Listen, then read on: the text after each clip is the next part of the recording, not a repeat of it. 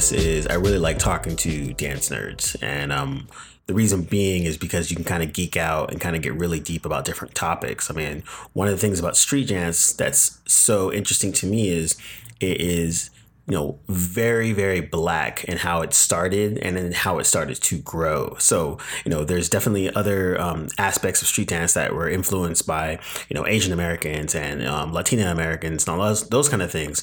But a lot of the basic and core aspects of street dance started with the black community. And so, my friend and I, Cricket, had a really good conversation about street dance in general. We're both house dancers, both b-boys, and I learned a lot of my house from Cricket.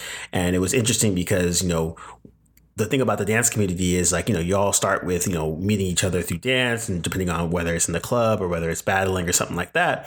But the people that you gravitate towards and you still are friends outside of the club are the ones that you can have good conversations with outside of just dance. But it usually starts there. And so Cricket is one of those people. James Cricket Coulter of Crazy Natives, Mellow Animals, Step Fiends, originally from Jersey. And so he was one of the dancers that was always hilarious to me. He was just really, really funny. But then also he just had a really good, deep understanding of street dance culture. And so we always had just really good conversations, whether it was with elders, whether it was like younger dancers. And he's a pretty prolific teacher as well. And so his style of teaching was different than a lot of the teachers that I met at the time, because he did a lot more talking as well as just teaching the dance. So to help people get a better understanding of how the dance actually works. And so, he was never really like, hey, just do this routine and keep it moving. It was more about, giving you the ABCs so you can start to put your own sentences together. So I think one of the cool things about that was that, Cricket and I would always have these really good conversations about dance. And also too, being, black people in a culture that was started by black folks, and then they started to, grow and become a massive thing where other cultures are starting to, have input and have influence into, and still trying to keep that black voice was always interesting to us as well, because a lot of the blackness and the black struggle was started taken out of street dance, and something that we've seen that before too. And so we were always kind of thinking and having conversations about how to maintain that black presence within street dance culture, but then also too recognize that there is changes in geographically, culturally, and all that kind of stuff. So this conversation right here is kind of us ranting about all of that. I mean, it definitely goes a lot longer than I would have liked, but at the same time, like, we can always just talk about these things for hours. And so hopefully it's something that, you take a little bit of value out of. You can hear us kind of rant and kind of riff off a lot of different topics and that kind of thing. But also too, as dancers and as black men within this culture, we also kind of have a different perspective than other people. So My Friends Are Fresh, featuring James Cricket Coulter.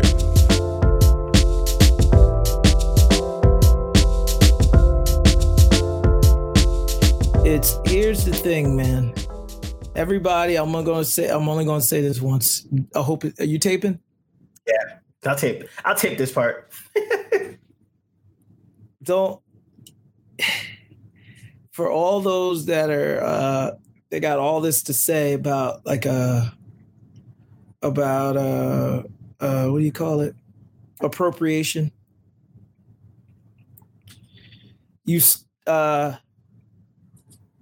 There, okay. You're asking for like this. If it wasn't, it was always a commodity. If it wasn't a commodity, then we wouldn't be having this conversation. Yeah. But if it was sold, yeah, and the intention of commerce is for it to spread and you make capital. So if you have a problem, you put it out there. It all boils down on, you know what I mean? Oh, that's something. Our forefathers in this, they've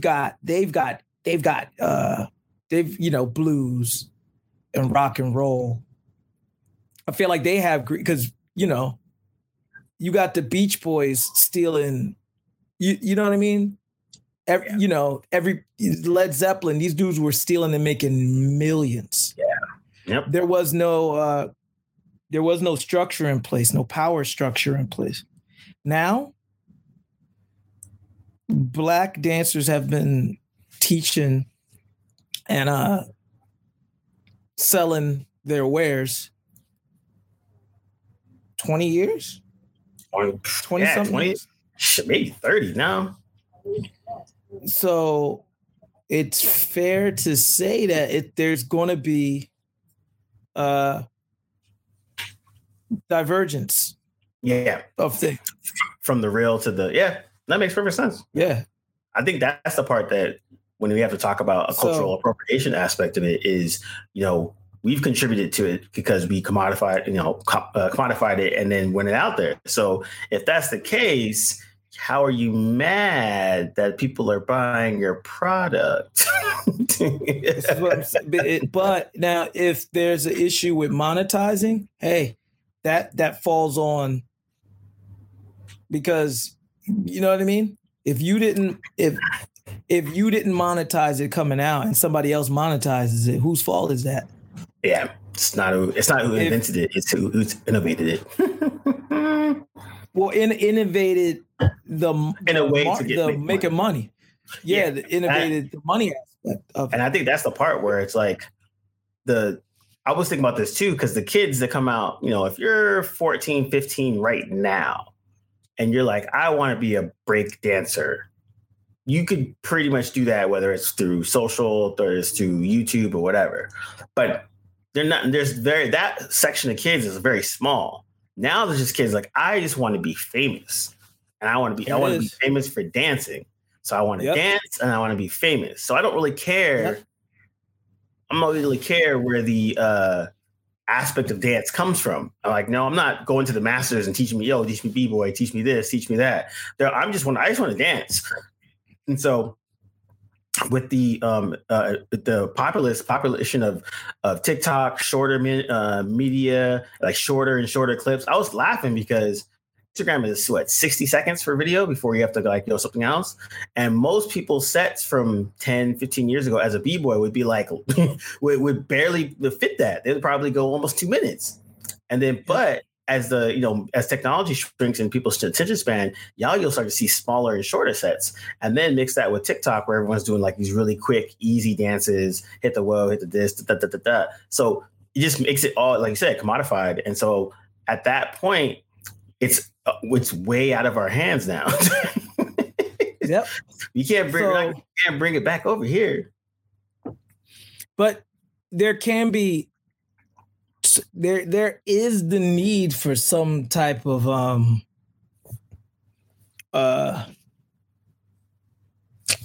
structure to know the history and the background. Yeah.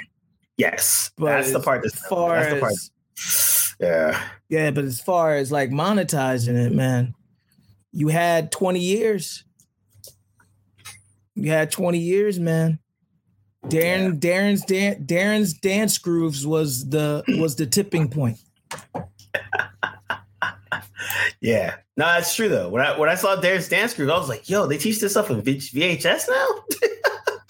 I was young. I was still in my 20s or whatever. But I was like, this is weird. But all right, well, someone else that's dope does it, but in a way that makes, but you're right. I think as dance has evolved from, we'll go from 70s all the way up into now, and capitalism has, got all into it and sold it and chopped it up and sold it for smaller bits.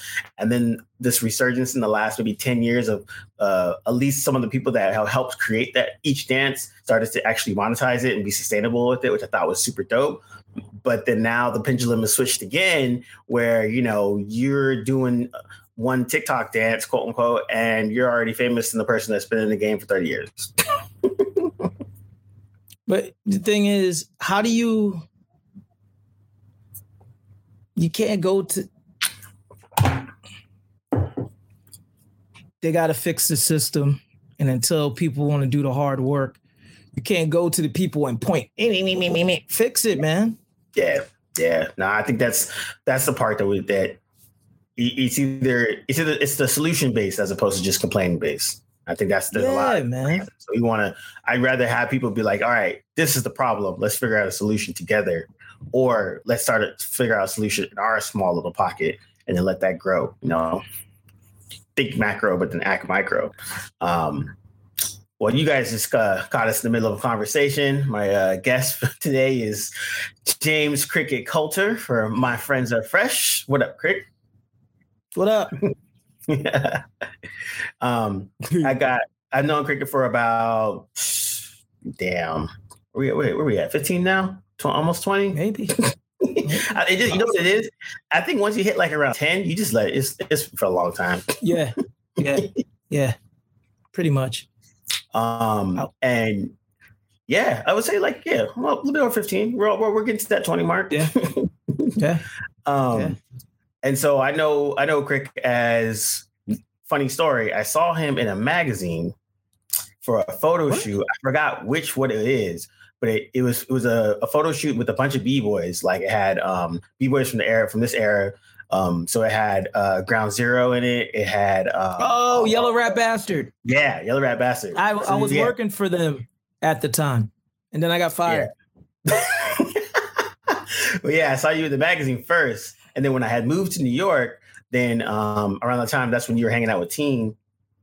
Shout out to Teen. I was getting into house dancing, of actually learning how to house dance, and Teen was also as well learning at that time, and then I started to go out with her as well, to going through the, just basically starting to go through the New York club scene circa 05, 04. So this is the pre-COVID when everyone's sweaty and climbing all over each other. Yeah, man. The club stuff. Yeah. So yeah. Club life. Yeah. And so it was comedy because only when I used to go out a lot, myself, Teen, I think Byron, shout out to Byron, I think you and a couple other people actually had jobs like the next day to go to. So we would go out till 4 or 5 o'clock in the morning, go home, wash your face, throw on some showers, then get to whatever 9 to 5 to sit, go. So there was only a few of us, but then those that had other interests outside of dance. Cricket is also a really awesome artist. He's also a super, super nerdy comic book guy. You infamously worked at Forbidden Planet. That's also pretty cool to your kudos. So beyond the dance, we also got to connect on art and a lot of the comic book stuff. So Crick, thanks for coming on and hanging out, dude. Yeah. All right. Talking that stuff. Mm-hmm. I guess. Talking that weird stuff. I know. So when COVID hit, you were teaching dance full time, roughly? Bro, teaching. I think I was teaching every day, and then I don't know I thought you knew, but dude, my roommate was going back and forth to China. And I think about 2 or 3 weeks, he had came back and was like, dude, I had to come back early because there's this sickness out there. And he was like, all these events are getting canceled. And I was like, what? What are you talking about, dude? And then Nemesis hit me up. And it was like, yo, tell Rice Ball not to go back to China, man. There's like a virus or a cold or flu or virus out there that's fucking, can I curse? Yeah. That's fucking shit up. So still, like, nobody's thinking that it's gonna come here. Rice Ball's like, yo, Crick, man, I'm not going back out there. It was like he's about to go back there, and they canceled everything. And there were like videos. I was seeing videos from different Chinese events, dance events, and they're like posting stuff, again, not thinking it's gonna come here. You know what I mean? We just like, woo, sucks to be them. And then we heard about the case out in Westchester. Oh, yeah. And then, but still not thinking it's gonna, you know what I mean? Bro, I think it was a Thursday. It was on a Thursday. It's coming up on the anniversary, man. Yeah. It was like the 13th or the 12th or something like that of March. 12th of March or something. Yeah. You're right. You're right. It's almost, someone just made a joke about that. It's about a year ago. Yeah. So I'm heading to class, and then I get a phone call from my friend. He's like, bro, they're about to shut down the city. I'm like, what? He was like, yo, they're about to I got some friends in City Hall. They're about to shut down the city. I'm like, finished teaching. I'm calling my brother-in-law like, ooh, drop back. I'm calling my brother-in-law like, dude, I'm on my way to Jersey, man. I ain't trying to be here if they shutting stuff down.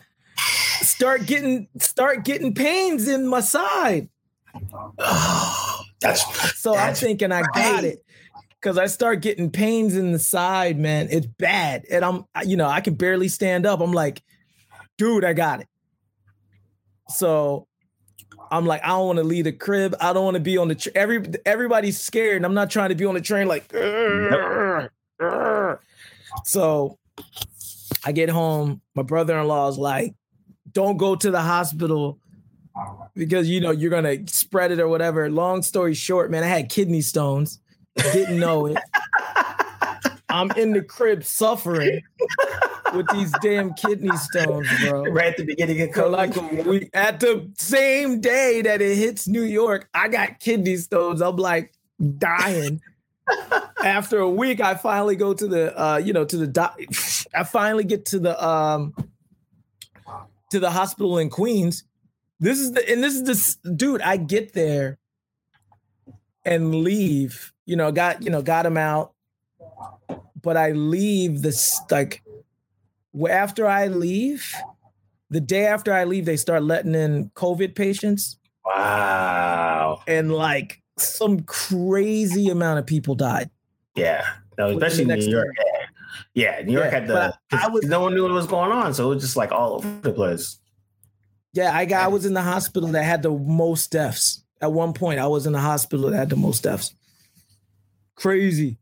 So you crazy. So you didn't even get to experience the whole like I have a job and my job's gone now. It was just like I have health stuff to take care of first, bro. And then coming out of that, everybody's teaching online. I'm stuck with a tube in my wiener. I can't do nothing. Then so how does that work? Because you're paying taxes and everything, so you getting unemployment? Me? Yeah. I didn't think I could get it until the summer because I was just lucky, bro. I was super lucky because I was teaching so much.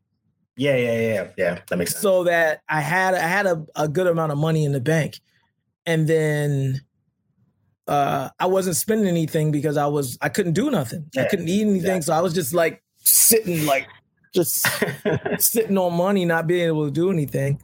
And then my knee started tripping. And then I had to get surgery on my knee. Dude, it was just crazy, man. And so COVID's not even it's like the least thing on your mind. Bro, and I'm watching everybody, starting their online classes and stuff. I'm sitting there going like, dude. But again, lucky, man. Because I was teaching, a lot of my money was coming from teaching kids. Okay. Hip-hop. Now, and so you're teaching kids, like what's the age for those kids? Oh man, 6, about 6 to 14, 15. Okay. And you're teaching them specifically stuff, or what's the breaking and hip hop? Oh, okay. That's dope. And because of that, a lot of the dance schools were trying to get virtual immediately because the parents don't pay per class; they pay annual. They pay for the year. Yeah, exactly. So I had that's how the studios stay in business. Yeah. So because of that, I had money already. So I had money stacked up, and then I was still getting paid because I was teaching. I think it's so funny because by the time I recovered, I was down for like 3 weeks. And by the time I recovered from the kidney stones, everybody was Zoom was the must-have thing. Yeah. So I was, for the studios that I was teaching with, they were already on Zoom. So the 3 weeks I was back up, and then my knee started acting crazy. And again, it was like everything's just fell. But my knee started acting crazy, and that's when a friend of mine was like, "No, you can get that unemployment, right?" I was like, "But I'm working." But they were like, "Dude, because you're a gig worker." Exactly. That was the thing that they did just recently. That's what I was wondering, because a lot of my bartender friends, yoga teachers, a bunch of them, they had a provision in that bill specifically for like the gig workers. So like that's when a lot of dancers that wouldn't normally get it, because money's always like all over the place. That they started. I saw people getting unemployment. I was like, oh shit, that's actually kind of cool. Yeah, but I was still hustling on top of that, getting, like teaching for universities, all the diversity, around the time that Black Lives Matter protests and stuff. Yeah, man. So everybody, well, you're an approachable Negro. Yeah, they wanted to, talk to. Plus, I did a lot of the crap that everybody's not. I don't want to say crying about, talking about but a lot of those issues I was blessed enough to deal with in Pure Movement, Rennie Harris Pure Movement. I was a founding member. Yeah. And that's the first African-American contemporary. Yes. Traveling, I should say. Yeah. Dance company. Concert dance. Yeah. Yep. Yeah. First street, I can't say street dance, but yeah. First Negro dance company traveling. Yeah, but I can't, because you have Alvin Ailey, but I think because we were street dance based and predominantly Black at the time, because Jam on the Groove was doing stuff. Yeah, that's true. At the same time before us, but I guess because it was all Black. Yeah, we were all Black. You know what I mean? That's awesome. So we experienced a lot of the pangs. Yeah, because plus you guys are you're the first one, so you guys got to go to different places first and be like, I'm in Europe, and here's a different type of racism than the American racism and that kind of stuff. Oh no, it's the same. It's the same everywhere. That shit tastes the same everywhere you go, boy. But a lot of the growing pains, we would get places, and then the best racism is when they don't think they're saying something racist. They go, "Oh my God, whoa, when you guys came, we thought that, man, we didn't know what you guys, but you guys were really nice and friendly. You guys didn't break anything." That's the kind of racism that I appreciate. It's like, you said so racist. You said so. It was so racist. That was all racist. Yeah. So I think that's in California, if you're a b-boy, or if you're into street dance in California, depending on where you live, depends on how many people are a part of that in terms of Black folks. And so, if you're in the Bay Area, you're a popper, and you're into Boogaloo, you'll probably be around a little bit more Black people. If you're a b-boy, not so much. Choreo dancing, even less. And so it was very interesting to see my friend Anna Sorrell. She did a kind of an Instagram live session with different Black dancers in the scene, and each one of us had to kind of just talk to her about, because some of the things, she's Filipino, she knew about certain aspects of racism, but she doesn't know all of it. So she was kind of asking questions in an authentic way, which was really dope.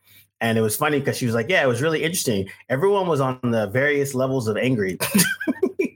There was like the apathetic people. There was like the I'm about to cut somebody people. There was the I was more on the well, let's figure out a solution. So he's like, yeah, so that's what she was saying. It reminded her that one, everyone has those different types of viewpoints of how they approach it. But then also too, not everybody really wants to talk about that ish. And I was like, yeah, true. Not every Black person wants to talk about systemic racism every day. Bro, it's like, for 14 years a slave, 7 years a slave. What's that movie called? Oh, 12 Years a Slave. You couldn't pay me to watch that movie, man. You couldn't Jamie. I haven't watched a slave movie since maybe Amistad. The Black Sad movies. I haven't watched them in a while. I kind of stopped. Bruh. I just don't do it. When I saw, what was the Quentin Tarantino movie with Jamie Foxx? Oh, Django Unchained. After I saw that shit, I was like, nah, dude, I'm done. Done. It's like black torture films, man. Yeah. Here's the thing. That's the only frequency you got for our stories? Yeah. Come on, man. Yeah. I think did you watch like Lovecraft Country and stuff? Oh yeah, I loved it. Yeah. And I thought something like that was a good way to tell that aspect of it. It was like, if we have to tell people about like racism and all that, but we got to do it through monsters and demons and ghosts, I'm all about that. Like let's keep making those, because at least it put one. I liked it because the story, I like that they told a sci-fi a fantasy horror story, but they dropped it in a setting that's not a typical setting. It's not New York. It's not, California and blah, blah, blah, blah, blah. It's not Chicago. It's like, they're like, no, we're going to put this in racism of America and going to wrap that around. I thought that was really awesome. And it was in a unique way to do it. White dude wrote the original source material, but the black people developed it. Yeah. But but that's America. Yeah. People don't want to fucking admit it. That's America. America is a melting pot. Mm-hmm. It's just that, hey, but when you get to the good nuggets, it's a lot of black shit. A lot of the black shit. A lot of the good nuggets come from, all the black folk. Yeah. All the, the seasoning is like a motherfucking, the cube. Oh, bouillon, the bouillon cubes. Yeah, man. Dude, I fucked up, man. You gotta put, and you can't put too much, because I was wilding and making curry, and because it's small. Them shits is like this big. You have to put like 2 or 3. Oh, man. Son, I was in that shit like, I had to throw it out. Yeah, it's one. Yep. One and a half if you're like a crazy person, but a normal person is one. One. Black people are the bouillon cubes of the America. Man, we will overpower your shit, man. You just need a taste. I think that's dope, but we still not getting the benefits of it though. Like pieces here and there. Yeah, but we're not, man. We're not there yet. Let's listen. I think that African Americans, we suffer from the crabs in the barrel mentality. True. And it goes back to slavery, man. Yeah. They had to, the whole thing was to keep control, we can't let these motherfuckers unite at all. True. Because once they unite, bro, it's a wrap. So it's been nothing but, you want to keep, that power structure, man, you better disseminate on them, make them not like each other, make them not like the image of each other, not like throw money, do whatever you can, because once that power is consolidated, man, it's like all the other,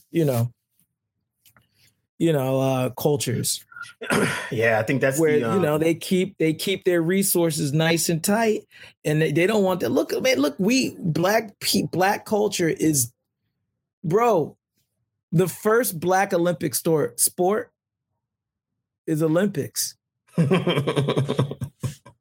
it started with black kids. But even that, rock and roll, hip-hop. I think even that, because our culture has that history of the trauma and all, there goes that word again, and all that. But it is trauma. You're right. It is trauma. It's like, there's a good book, Post-Traumatic Slave Syndrome. Really, really dope book. But basically talks about, if you look at a lot of black issues right now and through the lens of slavery, it's all pretty much tied back to it, which is 100% true. Yep. We're talking about crabs in the barrel mentality. I think to get over this, which is slowly starting to happen, is more of the conversations, more of the talking, more of the sharing. I think sharing to me is the biggest thing. I think if we can get to that, like if nothing else, if we're just sharing our information with each other and how we do things and just be better at that, then there's paths to make money and monetize and capitalize and all that. But at the beginning, like just to share, like I think we as Black men were kind of taught to kind of do things on our own. And like, you have your homies and all that, but we're not, unless you have good older people that help you learn about this, just sharing your information. Because like you said, if I don't know something about a specific thing about dance, I can go to you, be like, hey, Crick, how do you do this move? And like, where did it come from? You'd be like, sure, no problem. If you didn't know something about, a specific subject that I knew better than, you would come to me and you'd ask me that. And I'd be like, dude, I got you. What I started to learn as I got older is that exchange of information isn't as widely spread as I would hope it would be, like, especially when it comes to the Black community. It's starting to be better with the younger ones, I think. Yeah, that's insane, man. Because I was blessed and lucky in that sense because I was raised that kind of environment. Yep. Mm-hmm. Same with me. Where all the elder African Americans in my community or Black Americans in my community were always to the point. Yeah, Jesus. So I was used to that. So when I encountered folks that wasn't like that, I was always like, the fuck is wrong with you, man? Mm-hmm. Mm-hmm. You know what I mean? But I understand it now because it's a resource and what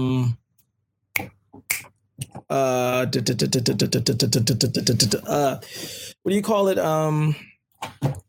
When space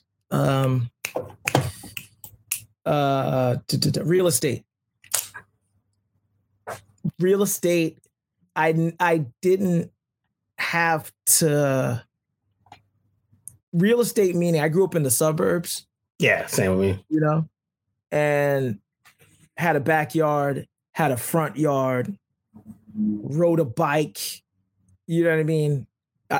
You could walk down the street and just nobody. You could walk down the street in the burbs and not see somebody for like a couple of minutes. Yeah. Or see them walking across the street and cars driving by. You can just be by yourself. Yeah. The city, that's not happening, homie. Yeah. The train is packed. You're in an apartment building. You know what I mean? You know what I mean? Everything you have a real estate issue in the city. Yeah. You can't, there's noise. There's almost no time for yourself. There's always something's all around. Always you're always paying attention to everything. You can't just and then you have to go to like Central Park or like another park just to kind of like decompress. But depending on where you live, is the park nice? Are you going to get mugged? Is there a lot of white people there because they're all freaking frisbeeing or something? Like, so it's hard to find your real own estate. Something, your own little piece of real estate in the city. Woo, man. So, and I wasn't raised like that. So, but the good thing was my dad was from the city. So we were always going in and out of the city. So, but so we could walk the walk and talk the talk just by imitating cousins and stuff. But you can't get around. I could be more lackadaisical. Yeah. As opposed to you're in the city, bro. You have to be on point. Yeah, heads on the swivel, just like this all the time. Yeah. Yeah, that's true. I think that, but you're right, because like living the suburb life, you're right. There's a lot of the things that we would take for granted, like you said, just exchange of information, just relaxing. Like when I'm in the suburbs, I don't actually have any, like I live in the suburbs now in California. I can walk from here to all the way down to the comic book shop and back, and it's normal. And I have my headphones on. I can just focus on my day. If I was in New York, I would still have my headphones on, but I'm still like, just a little preview real quick, just in case. Bruh. And right now, our mayor, I don't know what this dude is on right now, but it is the 80s right now with the homeless crazy people. Nuts. It's the 80s, bro. That's crazy. 80s, especially when it gets dark after like 11. Bro, and it's they're sprinkled throughout the city. And then, but once we 11-ish, 10-ish, whoo, buddy, you better be on guard. And then, everything, I guess, for the while, the police department and the mayor were beefing, and there wasn't cops around for a minute. Oh, that's right. That's right. And they're like, I remember that. And you know what happened? People started getting pushed on train tracks. Rick Moranis got punched in the face. They punched Rick Moranis in the face, bro. That's when they had to get back on point, man, because the cops were on some like, it's like, not doing that, bro. You are. Did you guys? And they had a serial slasher too. Yeah, man. All kinds of crazy crap, bro. Because, bro, if you were here, you would see it. Yeah. It's unexplainable to those who ain't here. But if I was to walk around with a camera, like with the camera phone, and be like, there goes one. You got one over here. Some man over here that just threw the fucking trash can in front of the bus. He threw the trash can in front of the bus. And it goes, man, listen. They starting to make their way to, and Queens is peaceful. They starting to make their way to Queens. You see some dude on the corner just looking crazy. I'm like, yo, we are in the 80s. Yeah, what is going on? Man, you know what it is? Increased during because of COVID? Of course, man, because they're letting, I think a lot of these local government got exposed. Yeah, many ways. Many ways. With this COVID shit exposed, a lot of these motherfucking government motherfuckers is, okay, just like everything now. And I'm starting to realize with government, same thing. A lot of motherfuckers just want to be famous, man. Yep. They don't want to be good public officials. Nope. They just want to be famous. Like, yeah, man. Oh, I saw so-and-so is in high regard, so I think I should get into local government. Yeah. The one dude, was it? Oh, Jamal Bowman. He's I think he's out in the Bronx. Black dude. Oh, yeah. The dude that he beat, or the dude that he beat in the primary, he had been in that position for like 10 years. And like he, balding white dude, mustache, whatever. But because no one cares. No one pays attention to that district. He won. He's the name recognition. And then he got caught in a hot mic at some like local thing that was for the community, blah, blah, blah, blah. And he was like, man, if there was an election this year, I wouldn't even be here. And I laughed because like that's a very normal thing for him to say because that's 100% true. But getting caught in a hot mic just made it worse, and then made it like I don't even know if that was good. The guy was good or bad or horrible. But the new guy Jamal Bowman, he was like a principal teacher. I think he's a principal. I think he was just on some like, yo, I'm trying to actually do something with this, and that's when that galvanizes. Thank you. And I think that's the next wave of like people that are in politics right now, like. They recognize that you can't just go there and just sit, but I'm starting to see more and more that there are people that are like, you know what? Hey, I actually want to use this position to do something with it. Yeah, man. And, COVID opened up. I think it's opened up everybody to true empathy. Oh, you have to have true empathy now. Even the whole thing with people, ranting and raving about, trauma and stuff. It all boils down to people have to have empathy and listen now. Yeah. Because we're all stuck in our houses and that trauma is just like it's taking people down. So, and a lot of people they don't got the release anymore either. There's like a lot of their hobbies or their other stuff or getting out of Dodge, going to work, whatever it is. So now it's all kind of, I think because people aren't listening to each other, it just fosters it even more. And so I think that's as the people that are handling it are better or in a way that's actually working for them is like they're starting to have those dialogues and conversations with people to kind of like share the anxiety as opposed to just holding it all by yourself. Yeah. So, it's some good, but I think, just like everything else, man, you got to be on guard, man, because a lot of people for all that the government has done, empathetically being like, yo, people are getting hit hard by this thing. Over 40 million in scams. Yeah, people scamming the welfare system. Come on, man. It's all kinds of fucked up, but you're fucking it up for everybody that really needs it. Yeah. A lot of folks are scamming too. But in the same note, a lot of these people, a lot of these dance companies or dance studios that are getting preyed upon, by people going, you owe reparations for this and that. Yo, sit back and think about it before you start. You know what I mean? Because it's scammers and everything, man. Yeah, I think that's the part that is just. I think that's the part that makes it worse because, like, we're talking about the dance situation, and then, but you're also seeing, like you said, with the COVID relief monies and people. I mean, even earlier on with the vaccines, they were trying to charge folks, was scamming folks on vaccines, trying to like charge for their place. Yeah, they trying to charge you for your shit. Oh man, people trying to get. They're all trying to get their money, and I think, like you said, the lack of empathy for the next man, because I think that was my thing during the Black Lives Matter protest. It was just kind of like around that time when a lot of that was popping off. The common thing I kept saying over and over again was like, I'm my brother's keeper. And in America, it's like, nah. No, bro. Nah. They can't. People get mad, but it's like when the government kind of has every man for himself is the motto. When it becomes every man for himself. Yep. What do you expect? Yeah. What do you fucking expect? Everybody's going to be for themselves, man. To the detriment of society itself. Yeah. So, across the board. And it's crazy because you have to be careful with pointing. Yeah.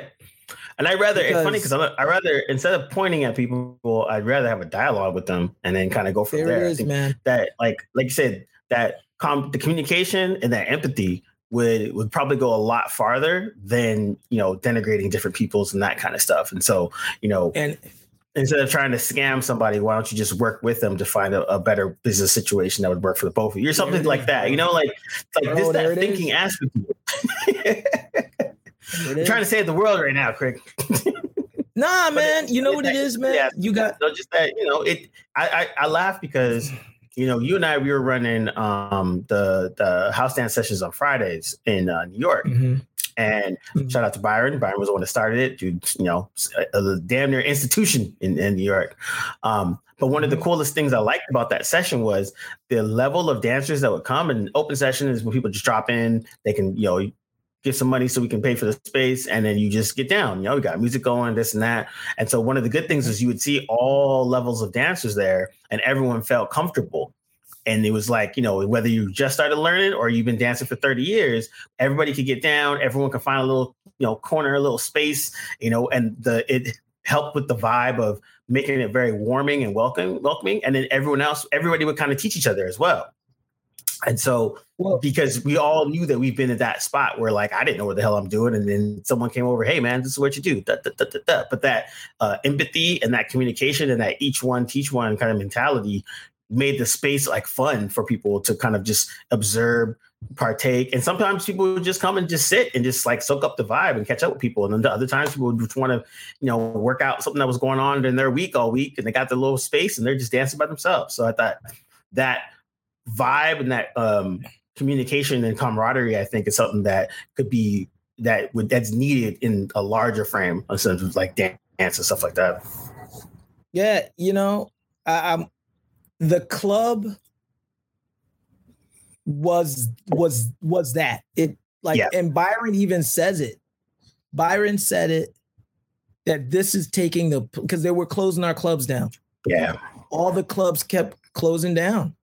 So there was no more. There these places where people would congregate to learn how to put all their ducks in a corner, because the club wasn't just a place for people dancing. Yeah, it was the social media of its time. If you wanted to know what clothes to wear, you go to a club. You go to it. You want to know what music is good, you go to the club. You know what I mean? You want to meet people, you go to the club. Now it started that the beginnings of it being taken out, for the sake of real estate. Yeah. And then also too, I got there. Yeah, I got to New York around 2005.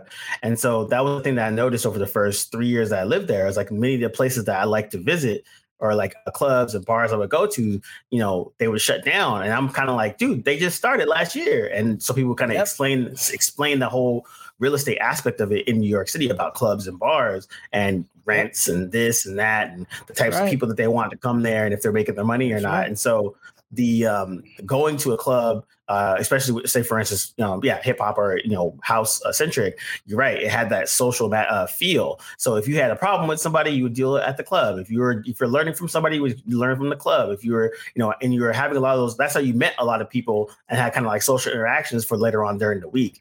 And like now with COVID and social media is kind of like took that, but that's amplified to 1 million. Yeah, yo, so.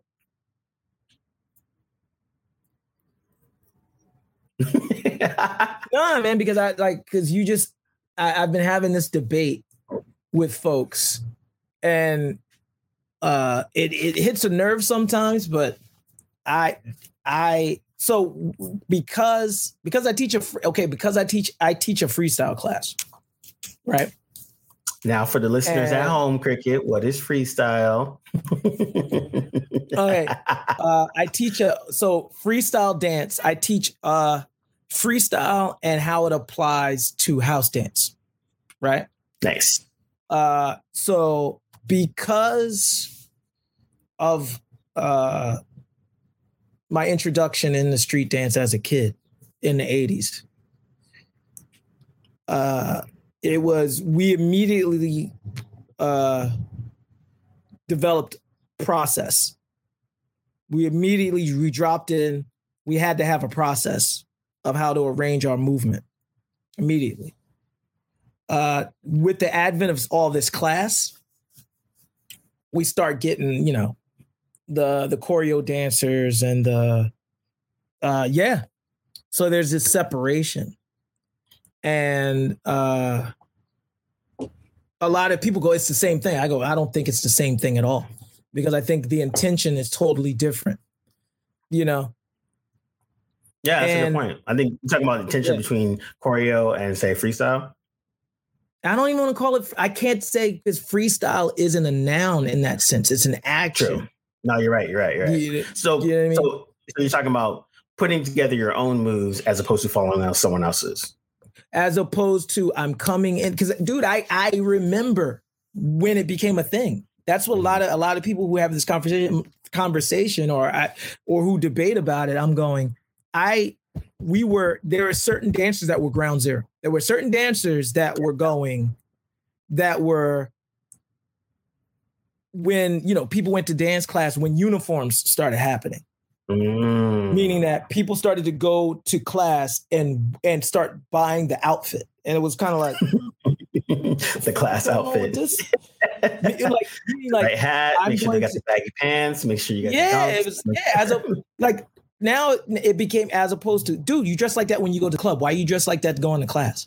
You know what I mean? So when all this stuff kept erupting, so it's like, nah, man, they're two different universes.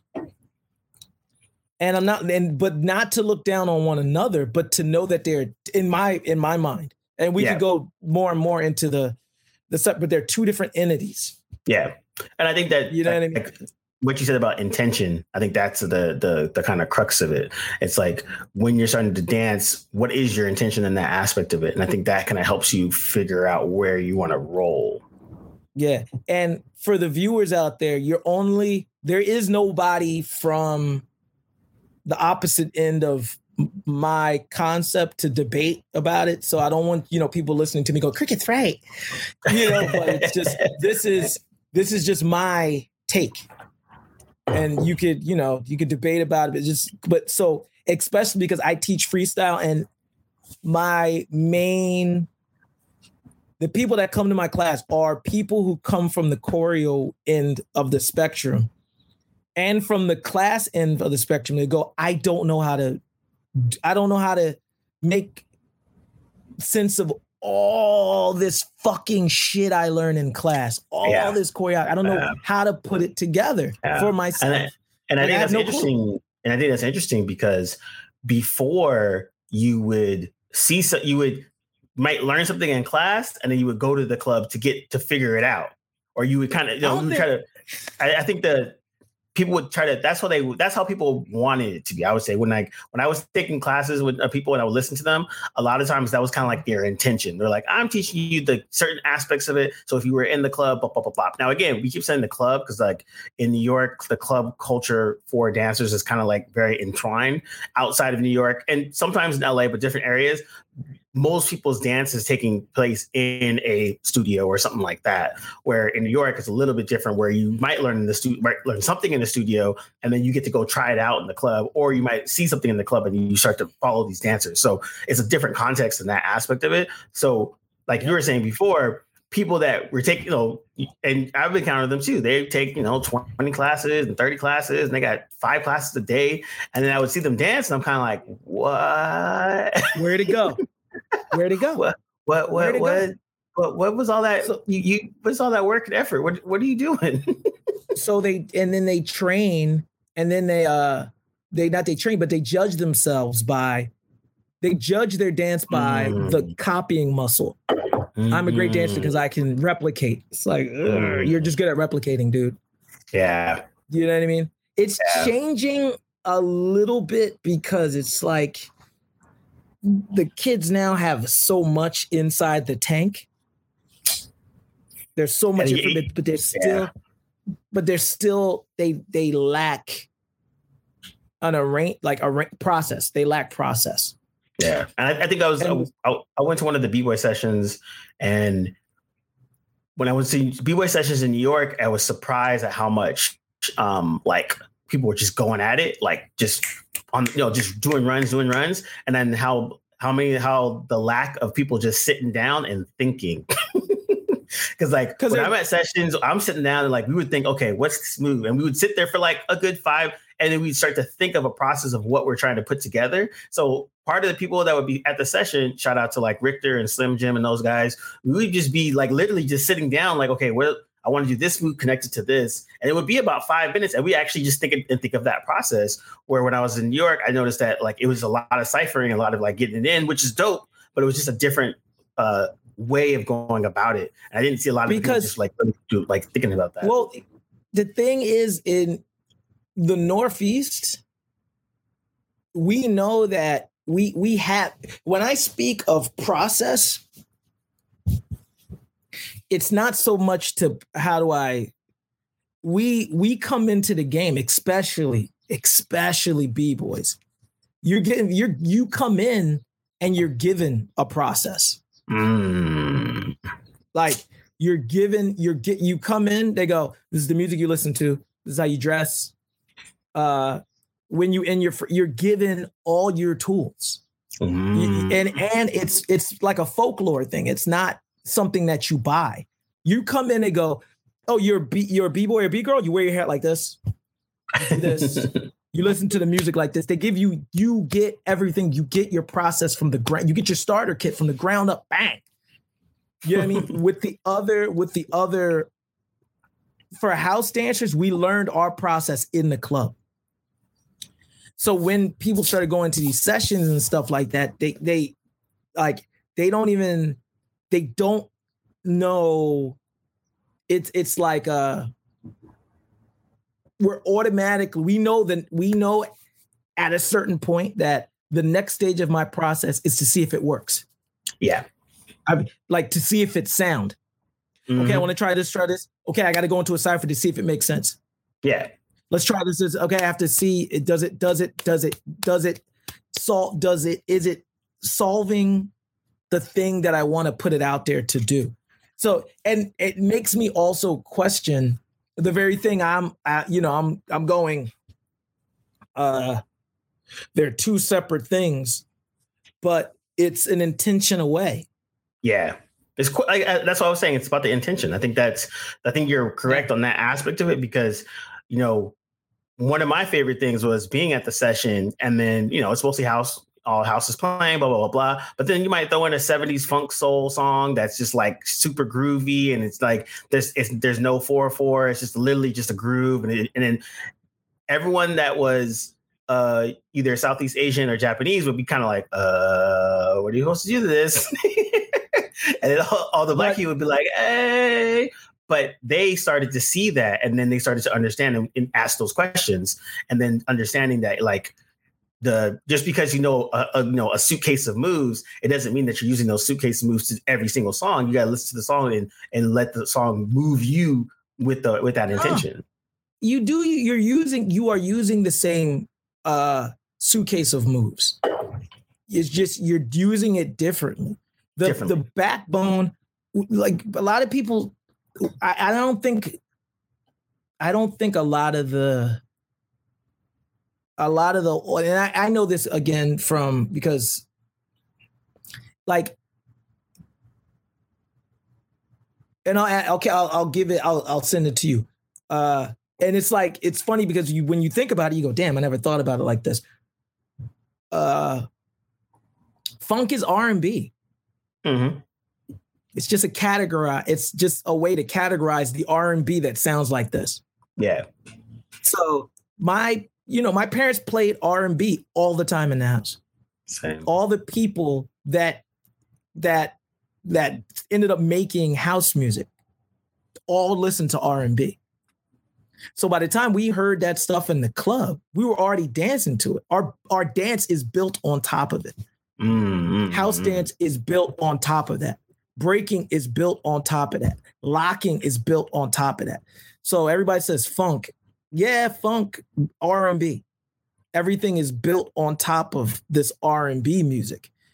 So, it's funny because Terry put up a post and I couldn't stop laughing because he was like, everybody keeps, and it was a music post, but he touched the nerve that everybody is debating about lately. But he was just like, everybody keeps asking about this one dance, this Lofton. But when I put on the music that people were doing it to, everybody gets mad and gets upset and goes, ah. He was mainly talking about like, we play the music that everybody wants to dance smooth. Everyone wants to do this, do that. But when we play the music that everybody was the early stuff that we learned how to dance to on house music, when we play that music, everybody, what you put on breaking music, what you put on popping music? Like, we danced to this, man. Dance to all of this. It. Was danced. This was danced to. So it's like, if you don't know how to use your toolbox to this music, you're fucked. Because this, you know what I mean? But and I think that's the part that I think I actually do. The blackness out of a lot of dance has been pulled out, and because that's been pulled out, that part's missing.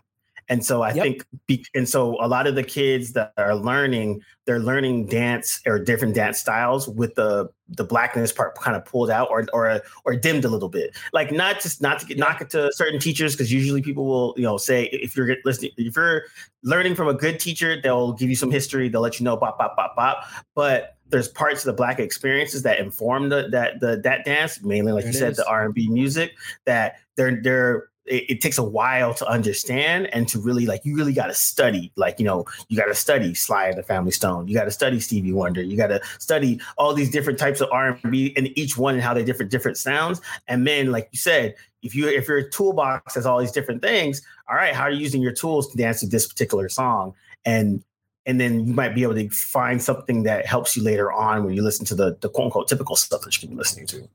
Yeah.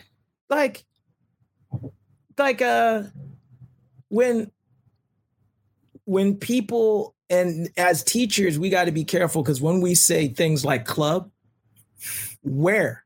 Yeah. Club where? Yep. Northeast, mm-hmm. Jersey, Philly, Miami, because each club gives you a different quality. Yeah. So if I say club, in Miami bass music, that shit changed breaking. That shit changed the way we break. You know what I mean? Club in Chicago, the music, you know what I mean? Club here. So when we say club to somebody in Europe, go to the club, figure out in the club. There, you can't say that easy answer anymore. Yeah, I think you're right. Define it. Yeah, and I think you're right.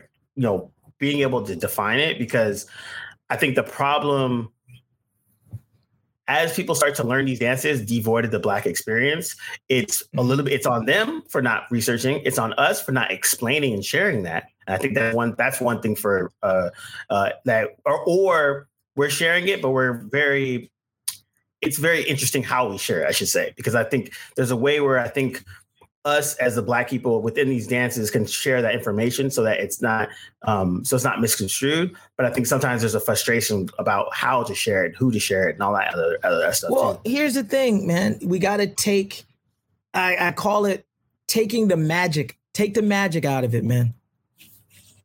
Make it technical. Take the magic out. The magic, it's take the ethereal stuff, blackness. It's like spacey, or like club, spacey. Ooh, I got my incense. I got my incense and stage. Yeah, man. It's got to be. We have to technically break that shit down, bro. And I think honestly, from the Black community. And I laugh because I keep saying academic when I talk about breaking stuff down like that. But I feel like we can, and it's just as deep as a lot of these academic types of, the dances that are taught in school, and they have a curriculum and they break it down.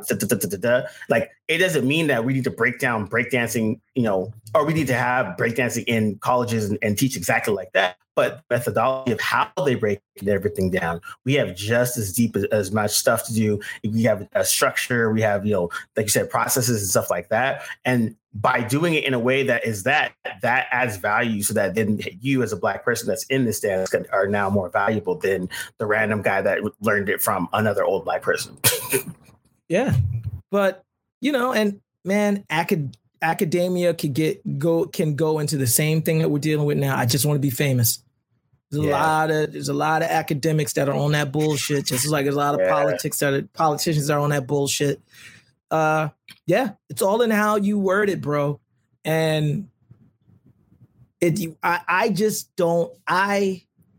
feel very empathetic to the students, because I was in their shoes.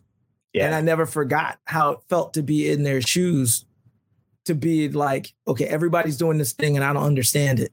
And I never learned things fast.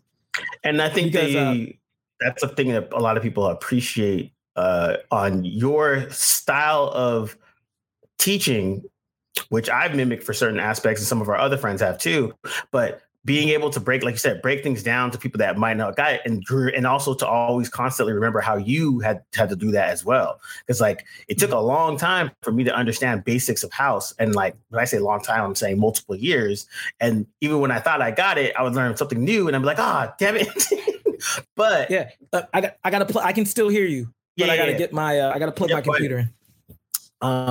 But having that understanding of just really, putting yourself in the student's shoes, and also remembering, like, back then it took me X amount of time for me to learn this, but how could I do it quicker when I'm teaching it to somebody else? Yeah, man, exactly. How do you cut down that time? How do you cut down that and how do you get straight to the shit? Because a lot of these a lot of the... And just for the record, he was pouring himself a glass of water, not going to the bathroom. Audio. But yeah, I think your approach to that of like really breaking it down and helped me teach other people, because then I would always kind of keep that in mind of like, when I first started, what was the thing that I was trying to get that was tripping me up? And so if it took me, a large chunk of time to learn, then I should be able to teach someone else in half that time, or even a quarter of that time, and still retain that information. Well, because as a teacher, I noticed that a lot of people that were picking up stuff fast were just copying. Yeah. It wasn't in them. They could just mimic and copy. But when you go to, they didn't understand what the heck they were doing. Yeah, exactly. And it wasn't staying in the body. Mm-hmm. So, and yeah, man, and it's crazy, man, because I've learned how to in me starting the freestyle class, it really, really helped me understand what's needed Because even the thing was, I made it a habit in the freestyle class, I have to talk to know what's working and what's not working. Yeah. And then one girl, and the crazy thing, it's the dancers that have the most potential and the most stuff that are the most lost. Because they have so much, they don't know what to do with it. And I mentioned process, and one of the students emailed me like, I don't even know what the hell my process is. So I literally made them write a questionnaire. Oh, nice. I think it was like six questions, right? Like, what's your this? I don't want to say it because I have to make motherfuckers sign an NDA because I don't want to put the questions out there. So, but I made everybody ask these set of questions about their dance, right? And then I said, okay, now show us this. All the questions I wrote, show it to us. And then they showed us, right? I was like, that's your process. Now, to really see your process, take the piece of paper, pass it to the person to your right. Now, have them do your process. Now, now you're seeing your process on somebody else. Did it right? You're going to find something that they could be stronger at because you're seeing it now outside of your body. Yeah. Nah, they should be doing this. I don't do this. I do that. She's doing this, but I do this. This person. Now you're getting to understand your process because you're seeing it. Yeah. Because because now you're physically seeing someone do it. Yeah. And I don't care. That's awesome, actually. And I don't care what level you're at as a dancer. You know what your process is. But that's the thing where I was saying that most freestyle dancers, we come in process out the gate. So once they understand, they got a good sense of like, oh, now I know what my process is because I've stated it. Now I'm assigning it to someone else, what choreographers do, which dance teachers do. This is what I go. Anybody can teach a freaking dance class. Yeah, 100%. Is it good or bad? But anybody can do it. That's the part. Because it comes down to their process. But yeah, man. So that was eye-opening for me and the students because I'm constantly, as a teacher, I have to go back in my toolkit and go, how do I explain process? They're going, I don't know what a process. I don't know what my process is. This is what I mean by, dancers who come from just taking class and choreo. There's like this sense of like, I don't even know, you know what I mean? Yeah. So I have to make it a game or make it a thing to give them the same environment that was in, and I can't just say club because, okay, they're so for far example, removed from that already too.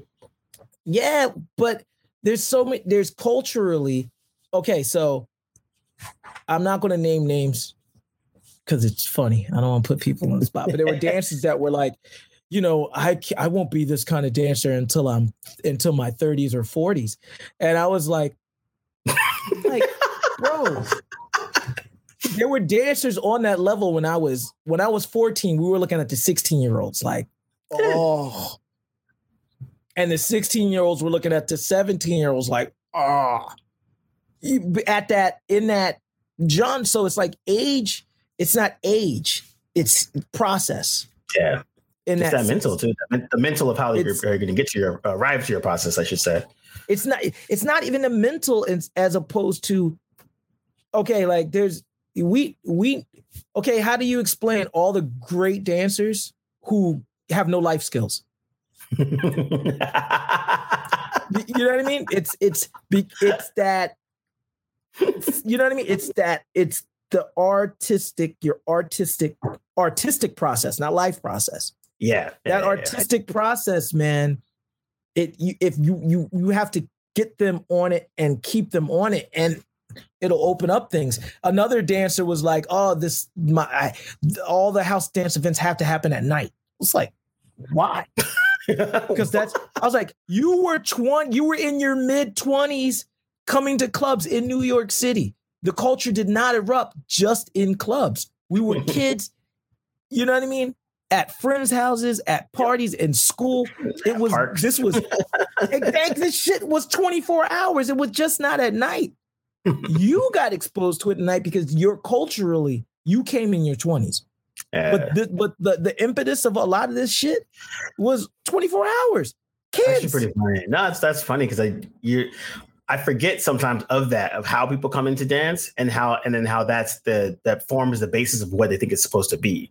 Like you said, same thing with b-boying. Like a lot of b-boys, they only went to a garage or a dance studio to practice, and then from there they went to the battles, and the battles are in gyms, and that was the extent of their b-boying process. They weren't dancing at their dance or with the school dance.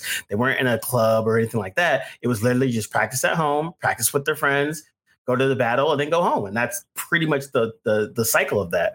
Not realizing that there's other aspects to b-boying, like b-boying in the club and b-boying at the battles, different vibes, bro, different intentions. All you better have fucking lungs. I look at a lot of these dancers now. I'm like, that's how many rounds you got, bro. I miss. You know what I miss? That's why I literally got to start jogging because I miss that throat burn. When you battle somebody and you're like, your throat, you're just like, I miss dancing like that. I miss that heat, that hot throat. Yeah. That's the good hitting 20 rounds in the circle, going back and forth. I think you're right though. That aspect, yeah, I think you're right. I forgot again. I didn't forget, but I also, like you say, it's funny we go back to it, but have empathy for the newer kids because you're right. They don't have that, they might not ever have the club experience. I mean, it might sometime after all this is craziness is going down, but even the club experience that I experienced in New York City, which circa 2005 to 2008 was completely different than 2000 to 2005, completely different than 1990 to freaking 2000.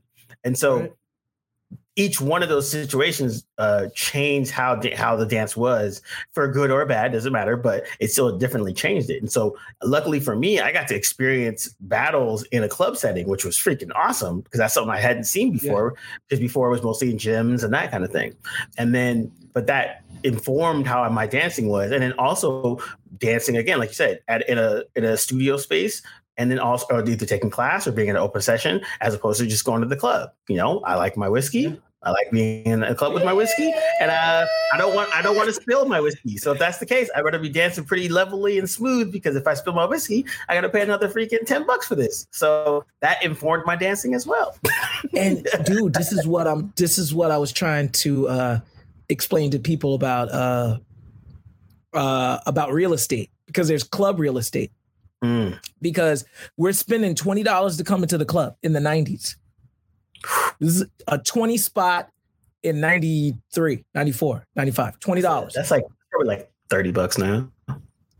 Bruh, you paying $20 to get in the club and somebody jumps in the circle with bullshit. or somebody's, it's like you're wasting my time. If you not only had to have your process under your belt, so that it's like, oh, if you're in my circle, I want you in my circle because you're educating me. I want you in the circle because you're inspiring me. If you got nothing to add to this circle, I want you out of here. I don't even want you standing here. You know what I mean? So that sense of real estate in the club made you go, and then it made you get better. It put heat under your ass to get better.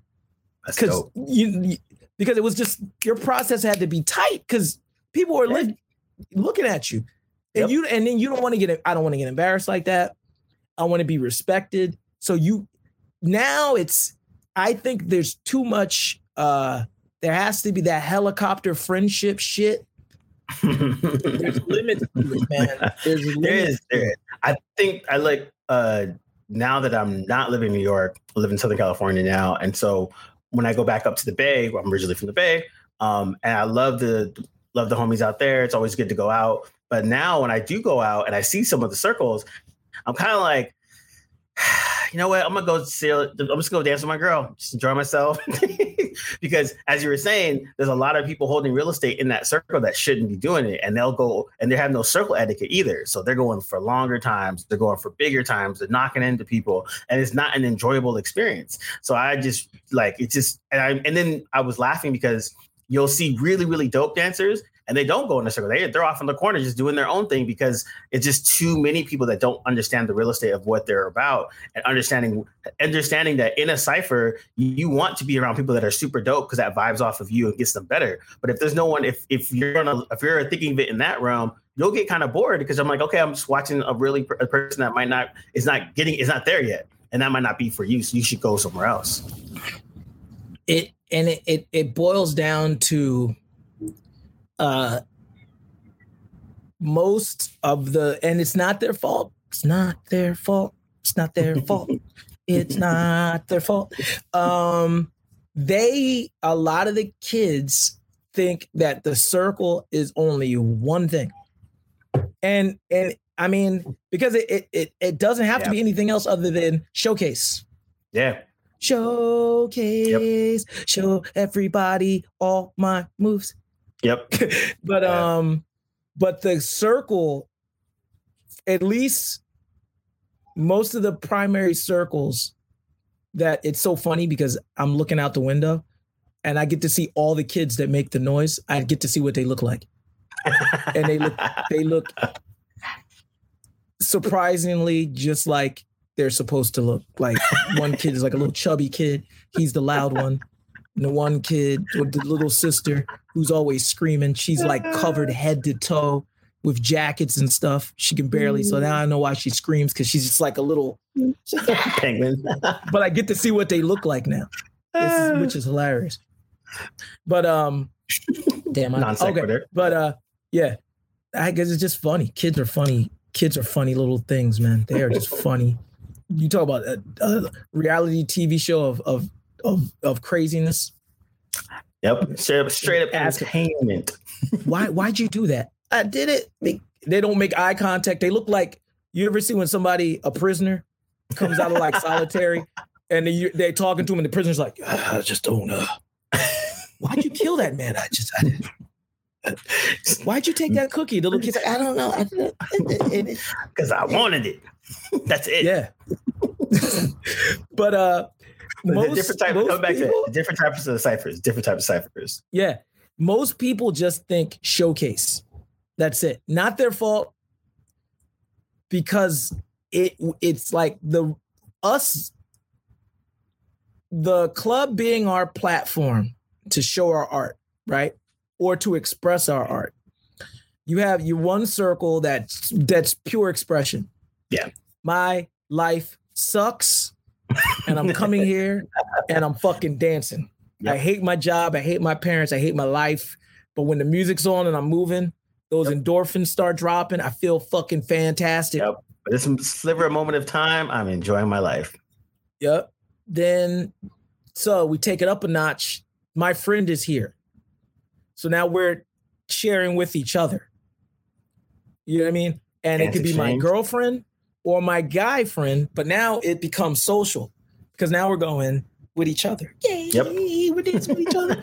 Now that dance could then escalate, because the next one is we're exchanging. So now it's, hey, I did this with the step. Oh, okay, I'm doing this with the step. Oh, okay, I'm doing this with the step. So now we're exchanging. Now, based on our history or level of dance, that exchange is going to look different. Yeah, 100%. If we've been dancing, if I've been dancing only 2 years and my friend's been dancing only 2 years, our exchange is going to look different. If I've been dancing 5 years and my friend has been dancing 10 years, exchange is going to look different. So for some people, it's like, oh, they're showcasing. No, they're not. They're just exchanging. So a lot of exchanging circles to an inexperienced dancer or somebody who's inexperienced in freestyling, they can't tell see those, we just went through 2 levels of circles. Yeah. Once we get to exchange, that's when shit starts getting blurry for folks. That's when they start going, He just did a flip into it, and this person did. Yeah, because they can both do fucking flips, or they both, they're not looking at them as flips. They're looking at it as blah blah blah. So it becomes musical play into a dynamic into arm play, right? Yep. Music. So, you know, I'm playing with music with my feet. You play with music with your arms, but we both know this. You did a flip. I did a backspin. We both were answering with the dynamic, and then we did stuff with our arms. Yeah. To somebody, but we're exchanging information and inspiring each other. And I think this is the aspect of the part of dance that is foreign to a lot of people. And so, like you said, in the aspect of you teaching freestyle and explaining that, that's what helps people start to see, oh, okay, this is different than what I thought before. And then we even go a step further, which is like battling and all that. But still, just the concept of exchanging isn't really known to your average person that, like, I'm doing a dance on TikTok or something, that aspect of it. And so, and again, I always go back to the TikTok thing. I actually like the creative expression that's been happening on TikTok in terms of, especially a lot of the Black kids, they're coming up with some really amazing stuff, and then all white people steal it. But I think these younger dancers understanding about the exchange aspect of dance and learning that, like, you know, what that means, because I think that part is different too. Because you said if you're in a cypher with someone and they don't really get the exchange part, you're right. They're just showcasing, just hopping in. One guy went in, I go in. He goes in, I'm gonna go in. But if they start to understand that, sometimes it's not necessarily about a battle. It actually is about, I've learned some new things. Let me show you that kind of stuff. Oh, we're gonna do nothing but locking for the next 5 minutes. All right, let's see how much better you got. Let's see if you improved or learned some new things. And I think that aspect of exchange should and could be explained more to the novice or middle dancer that's starting to get a little bit better and start to see more things. Yeah, but the thing is this, it's not just showing them. A lot of it is they got to fucking find it. Yeah. There's sometimes a sense of, they just walk in like, and motherfuckers look at them like, dude, I'm about to punch you in your fucking mouth. That's like somebody interrupting a conversation without knowing what's going on. Yep. We're sitting here talking about like pineapple, when they glaze the ham, I like to slice the pineapple and put it on there. And then somebody comes up in there like, yo, that new fucking Gucci Man track. You're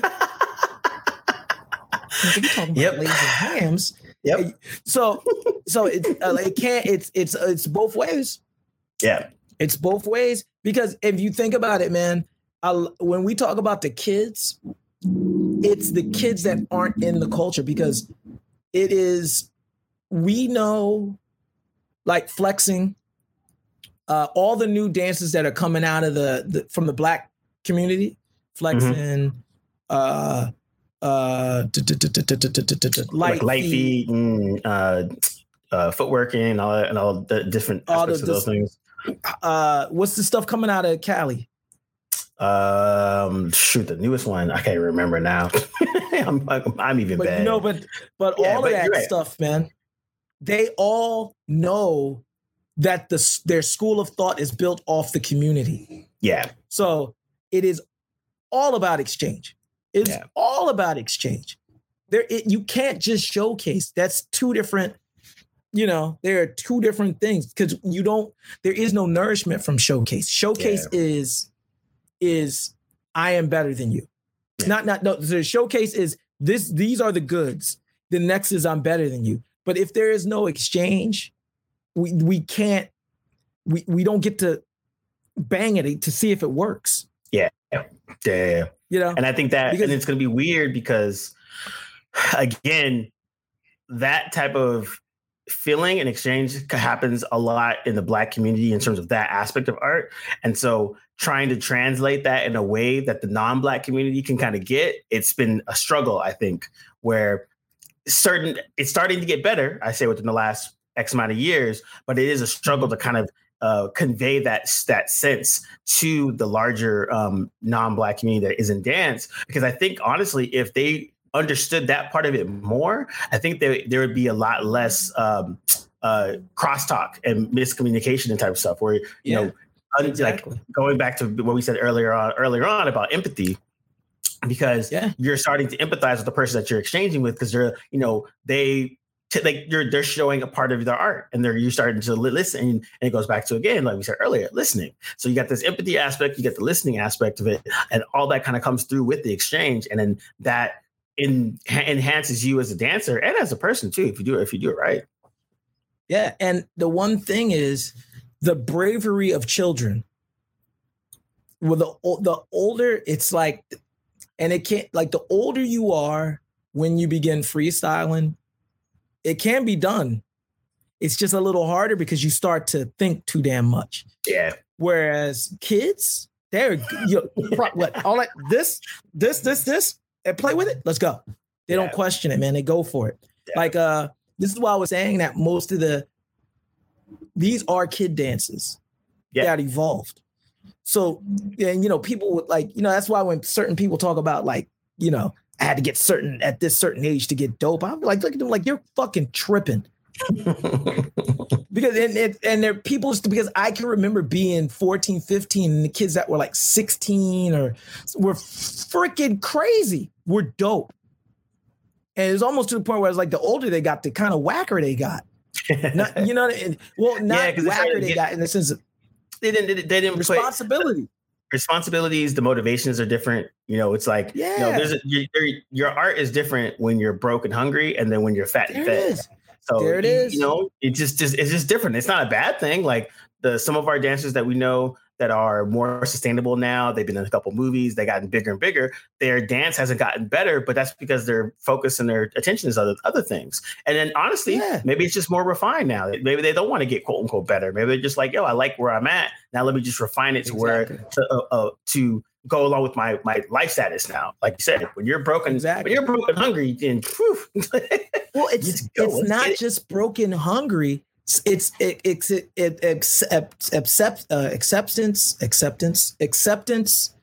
into the scene. Yeah. Mm-hmm. That like I don't get respect in the scene. Nobody knows who I am. Rich or poor, when you want that acceptance to be a part of that scene, bro, you don't sleep. You rack your brain trying to get the moves and get the things, so people just when people give you one of these, hey, what's happening, man? You're like, oh my God. Yep. As I was telling, as I told people in when I was younger, or nowadays, they're like, I never won a competition. I probably got semis at most, maybe finals or whatever. But one of the best things for me was when I got the old black man nod. I was like, this is what I'm saying. A lot of these dancers, I got the black man nod. Just the oh, okay. Oh, I see you. I see you've been working hard, and I see you're getting it. Like that right there, that's worth 20 years of dancing. And I say black man because you're a black woman, rest in peace, Marge. But like a lot of it could be anyone, but just seeing an elder person watch you dance and then giving you the nod of like, okay, I see where you're going. I see, like, not co-signing that you're dope or not. I'm just like, okay, I see it. I see. You're on. And you know what a thing that a lot of these dancers don't understand also is if an older dancer wants to dance with you, that's another nod too. They want to get some of what you got. Mm-hmm. Like, ooh, what you got going? And they want to get some. Yep. That's another nod, as opposed to being, and then if you don't know what to do back, bro, it's funny, man, because I talk a lot, or I talk with folks. I get the weight of all the dance teachers. The fuck are you teaching them? Like, this person doesn't even go to my class. This person doesn't go to my, why are you yelling? What you got? You're teaching these kids, because they can see these class steps from a mile away. Oh yeah, totally. There's a lot of people that pay for the 8s. Yeah, they pay for that 8, but they don't know how to open it up. And it is frighteningly horrible to a lot of the older dancers. They say it every time. They go, oh God, all these students, they can see. And I call it, I put it to words now, because before I would go, I think because of the freestyle class and because of my crew, I call the bad thing, whenever I see a bad house dancer, I call them gummy bears. Because they're stuck in that like it's gooey, but it just goes back to this like it goes back to the exact same space. Same. That's funny. You can stretch that little fucker, but it's squishy. But it's just like here. So well, and also so my whole thing is before you say that is like you were one of the ones that told me that you could tell within 4 to 5 movements if a person had got it or wasn't getting it. Or when I say get it or it wasn't getting it, within 4 to 5 movements, you can kind of see where that dancer is. And then in terms of like not judging if they're whack or they're good, but you can kind of get a gist of those first couple of movements give you a gist of the sense of the dancer, because that beginning of it kind of, you can sense out their vibe, whether they're whack or good or somebody you want to pay attention to, I should say, more that way. Dude, it's so funny because in class, we did a thing in freestyle class. Because now I go on tangents. Before, the freestyle class was very like, let's do this. But they got so good that now it's like I do a month. I go like for a month, we're building process. So it's like, okay, nice. Punctuation, how to phrase, da-da. So we got to, I think we've capped off the process thing. And again, I don't want to put it out there, but I tapped onto this exercise that we did. And like I keep saying that the freestyle class, we're trying to tap the master signal. And it's like, meaning that the thought process of masters. Because how do we call, because there's I always like to use Keenan as an example. Before Keenan was 20, he was a young master in light feet, but through light feet, he started to touch on the same aspects that define a good b-boy, the same aspects to define a good house dancer. So it's like these kids. And the thing is, like, again, everybody goes, you have to get older. You have to get older. I was like, nah, that master I would see in kids when we were in our teens. Yeah. The kids that were dope did things like this. Yeah. And when you do things like this, no matter what era, no matter what dance, you are good when you tap this, when you hit these things. So I do all these games and stuff to kind of cheat the dancers into their master signal. And we did an exercise and they did it. And it was like, bing, everybody hit it on the spot. They instantly were creating and being, creating from their own style. Every dancer has a style. They just don't know. They just have to be put into a position. But when they started creating from that style and they get into their process, we use the style to use their, and style meaning their choices, use their creative choices to create their approach to the art form. And no, that sounds like some academic shit there, sir. And it's all done, and it's done through restriction. Like the only way we can get to it is through restriction, because that's how a lot of the forms are created. A pas de bourrée is a pas de bourrée, but what makes a pas de bourrée in breaking is, you can't do this, because if you do this, you look like a ballet dancer. Yeah. Okay. I was the same with I was like, when I started to understand a better understanding of lofting and why they danced the way they did was because when they were in the clubs, they're in small confined spaces. So then a lot of times they couldn't wow out and they would all make all their movements within a certain confined space. And I was kind of like, oh, wow, that small restriction affected a part of the dance, just because when they were doing this type of dance, they had to be in control their space. And that was something that was interesting to me, because then I was like, oh, wow, you're right. Some of these moves you could do in a wide space, but other ones you have to be in a nice controlled little area because there's people around you. You don't want to hit nobody. That's why a lot of your house steps are under your shoulders. Most of your house steps don't go outside of your shoulders very much. You know what I mean? Because once you start going, you start leaving your shoulders, you were kicking somebody. Yeah.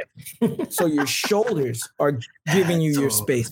But see, that's that part. That's that aspect of it of explanation to that informs that will help dancers understand a little bit better. Exactly. Because I think there, like you said before, the context of like, if I'm a dancer and I'm only learning dancing this particular dance in a studio setting where I have access to big space and I have a big mirror, and so my dance is going to look different from if I was actually in the club or in a smaller confined space, whether even it's a house party, something like that. Yeah. And the mirror becomes this thing, man. Like I can tell a lot of some dancers too, but bro, they don't look at the mirror as a tool. They look at the mirror as life. It's a validation.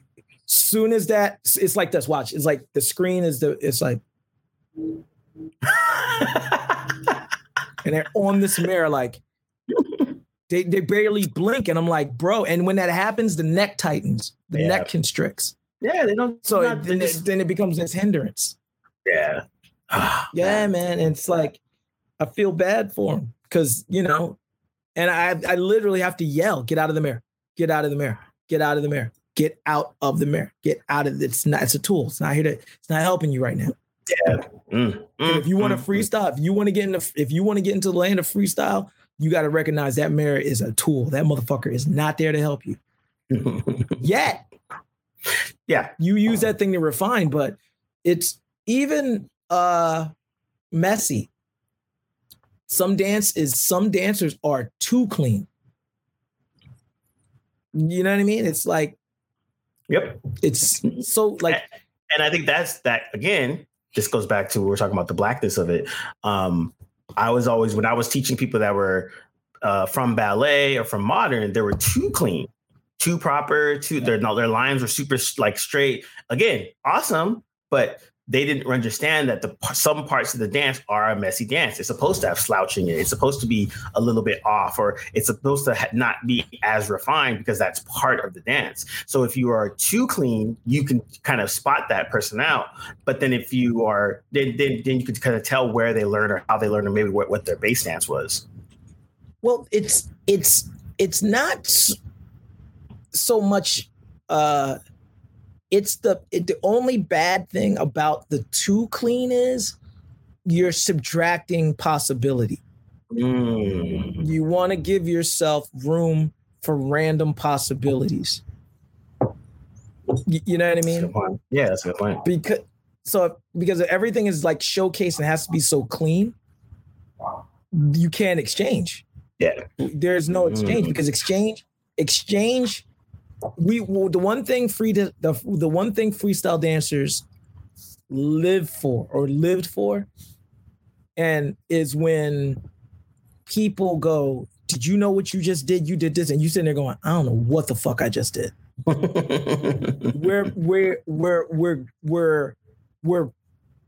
We're scratching for that.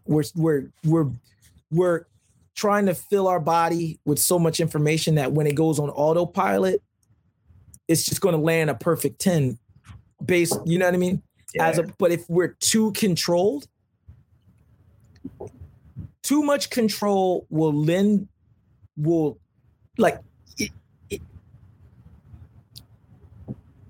that's the downside. That's the difference between Cypher B-boys and those Red Bull BC1 B-boys. If you can exist in both realms, you're a killer. Yeah, 100%. Because you're making spontaneous stuff. You know what I mean? You're able to clean up and recover. But the good freestyle dancers, especially, I this term, I'll say this is a freebie. I'll put out there, freebie. This is the freebie. You're 100. Find your 100, meaning that, if you're freestyling or you're a creative, you need that person, because when you're by yourself, when you're singing by yourself or you're dancing by yourself, you feel dope. Yep, 100%. Because you are dope. Because you are dope. You know what I mean? Like, and it's because I've seen like where you're looking at yourself, you've taped yourself, and you're doing this thing perfectly. Soon as you get outside that personal comfort bubble, your 100 gets diminished. Yeah. Little. So then you get around the people you're kind of comfortable with, but it's still going down. Now, when you get to the point of showcasing or being in the club or something like that, now your 100 got dwindled to this.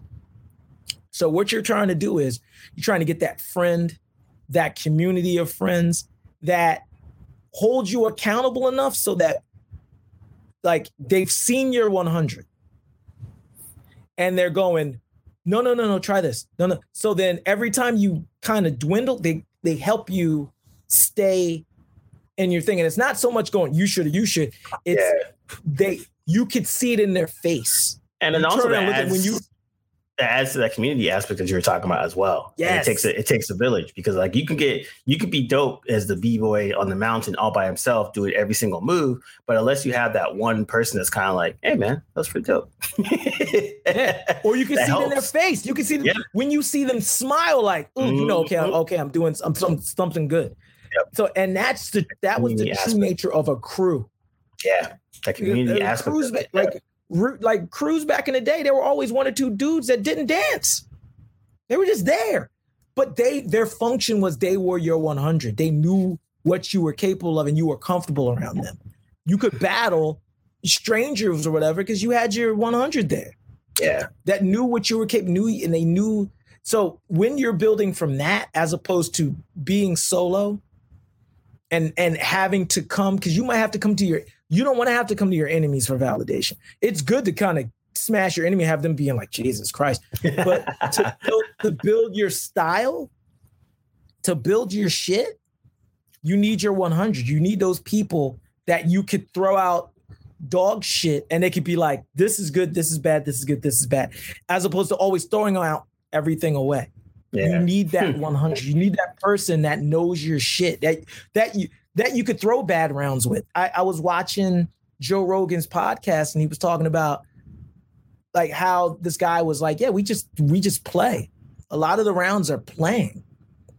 We're throwing like 100 hours of just playful, not hard wrestle. Like they would wrestle in submission. Yeah, a lot of it was just play. And that's what informed me like, oh, that's what we're doing in the club.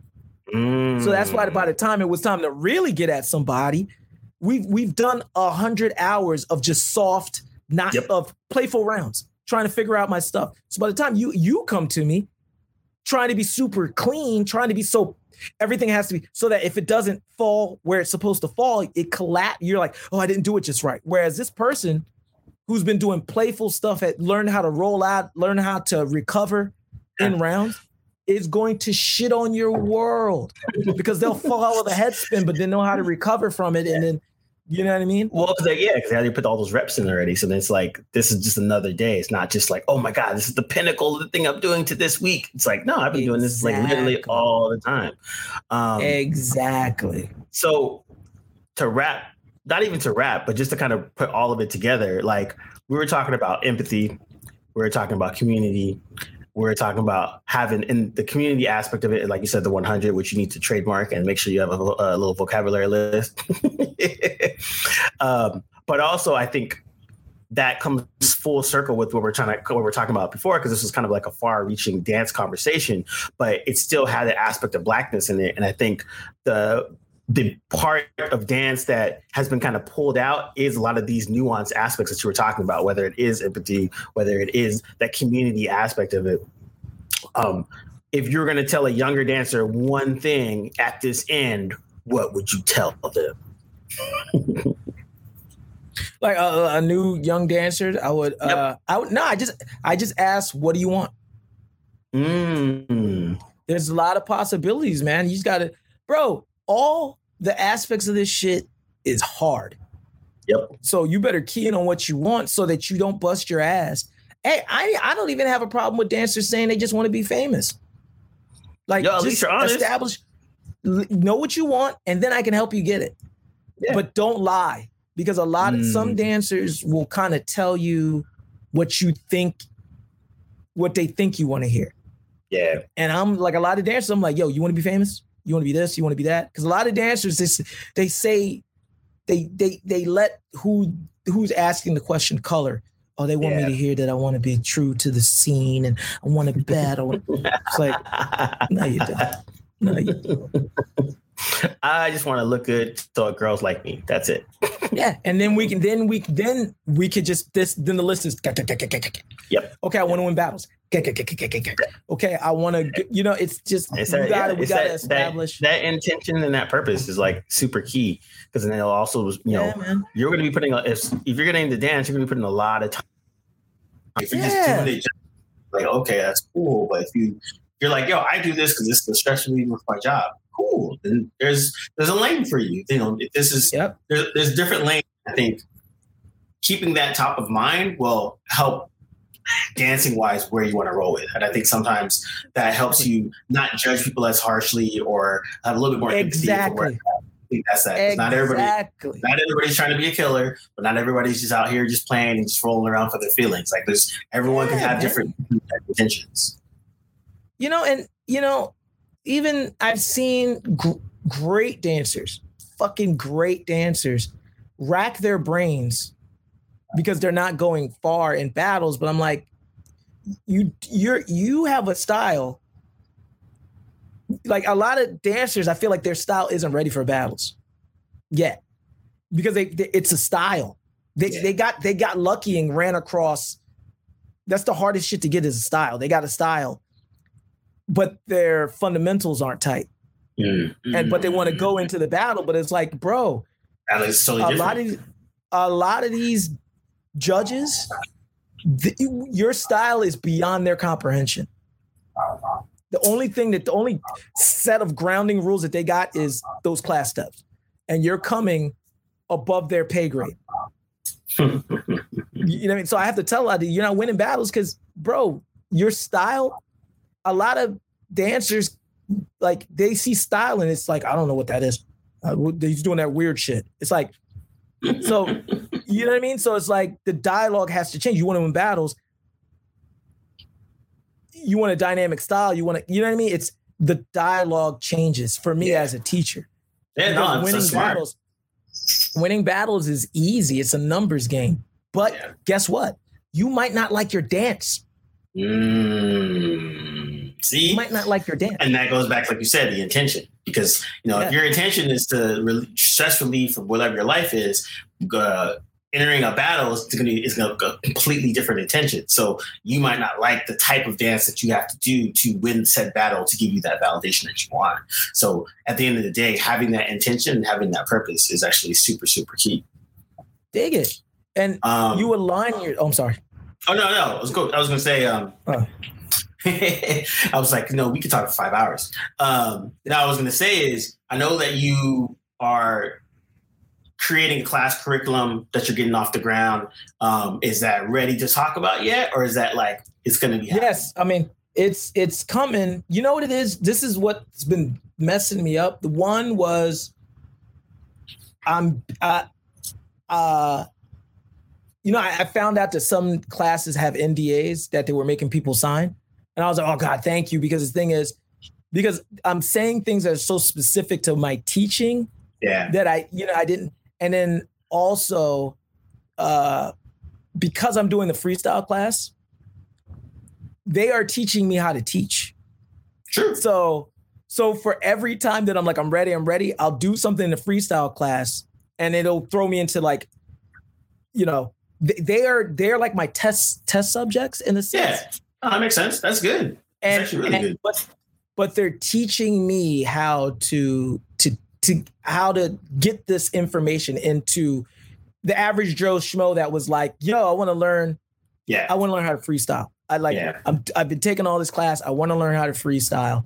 But I think this Friday was it because we had like, it was like a powwow. It was like somebody jumped in the circle and like lightning bolts started shooting out their butt. And they're like, I've never shot lightning bolts out of my butt. Foolish. It was insane, and we need to talk about what just happened. We had one of those moments where it was like everybody's rounds. So, and it's funny because and then I have to write it. Yeah, you're writing it all down. Then I have to figure out how to write it. It's like I said, man. I think you're at a good place now where you have very specific ways of looking at things. That it's time to, write it down, organize it out. Whether it's a class, whether it's a book, whether it's a presentation, but like there's aspects now that the way you're thinking about certain aspects of the dance and how people can get to certain areas is now different and very specific from other people's. And I think that now is that time where you can finally be like, okay, this is how my approach to it goes. Doesn't mean that it's the only approach, but this is like a specific one. And I think you're in a good space now where especially over this last year of COVID and all that, you've really started to hone it down. So I'm very excited to see how that comes out, because I think that's when reaches out to the people. Yeah, and a lot of these podcasts, Impact Theory, I never he would always come up in my feed. I wouldn't, but you know how you let stuff run and then it'll just come on. And the one thing he said that was like, okay, I get it, because a lot of the ideas, especially mine, ideas are like easy for me, but execution is key. Execution is key. But he said one thing, he's like, if you have something that brings people worth, that's the thing. So I was like, okay. So, and in watching the dancers at my freestyle class, like we worked on this, they got better. And they were like shaking up about it. Like, I didn't expect for that to happen. Yeah, so and then when like it's almost like my my students, my little ones, I know I taught a good class when they want to come up and say goodbye. I got this one little girl named, we call her B girl name is Killer. Nice. Because she's insane. And if Killer comes up to me and goes, she taps me and I go, what do you want? She goes, bye. And then leaves. Yeah, I was like, okay, we had a good class. You know what I mean? Same thing, man. Same thing last, like everybody was just like, Crick, man, bye. And hugging, I was just like, yeah, that was a good class. So I'm ultimate form of respect. Yeah. It's either going to be called Cricket's Concept Kinetics or Cricket's House Dance and Concepts, but it'll be one of those two names, but that's what it's going to be under. And then got to get my marketing on and then get that out to the folks. Yeah. Because I think it'll help. I think it'll help the community. I think it'll help the people, but I think also you've been putting in a lot of the time and effort, and the like I said, the good dividends is coming back, and you see it. Yeah. So I think you putting it back out there and helping folks is like that. It's gonna be dope, man. It's gonna be dope. Yeah, and plus, man, what a lot of the dancers, I want to be able to dance with a lot of them. I can't dance with them. Like a lot of the dancers, they want to dance with me. They want to cypher with me. I'm like, you don't even know what's going on. So it's like the freestyle classes to get them to the level where, like, the freestyle class started because I had the class and I had a session that was, trickled down from Byron to me. So all the dancers from my class would go, yeah, come to the session. And they would pop in and come in and be like, and then walk right back out. Like, woo. They either walk out or just stand there like. And there was one, Crystal was diehard, man.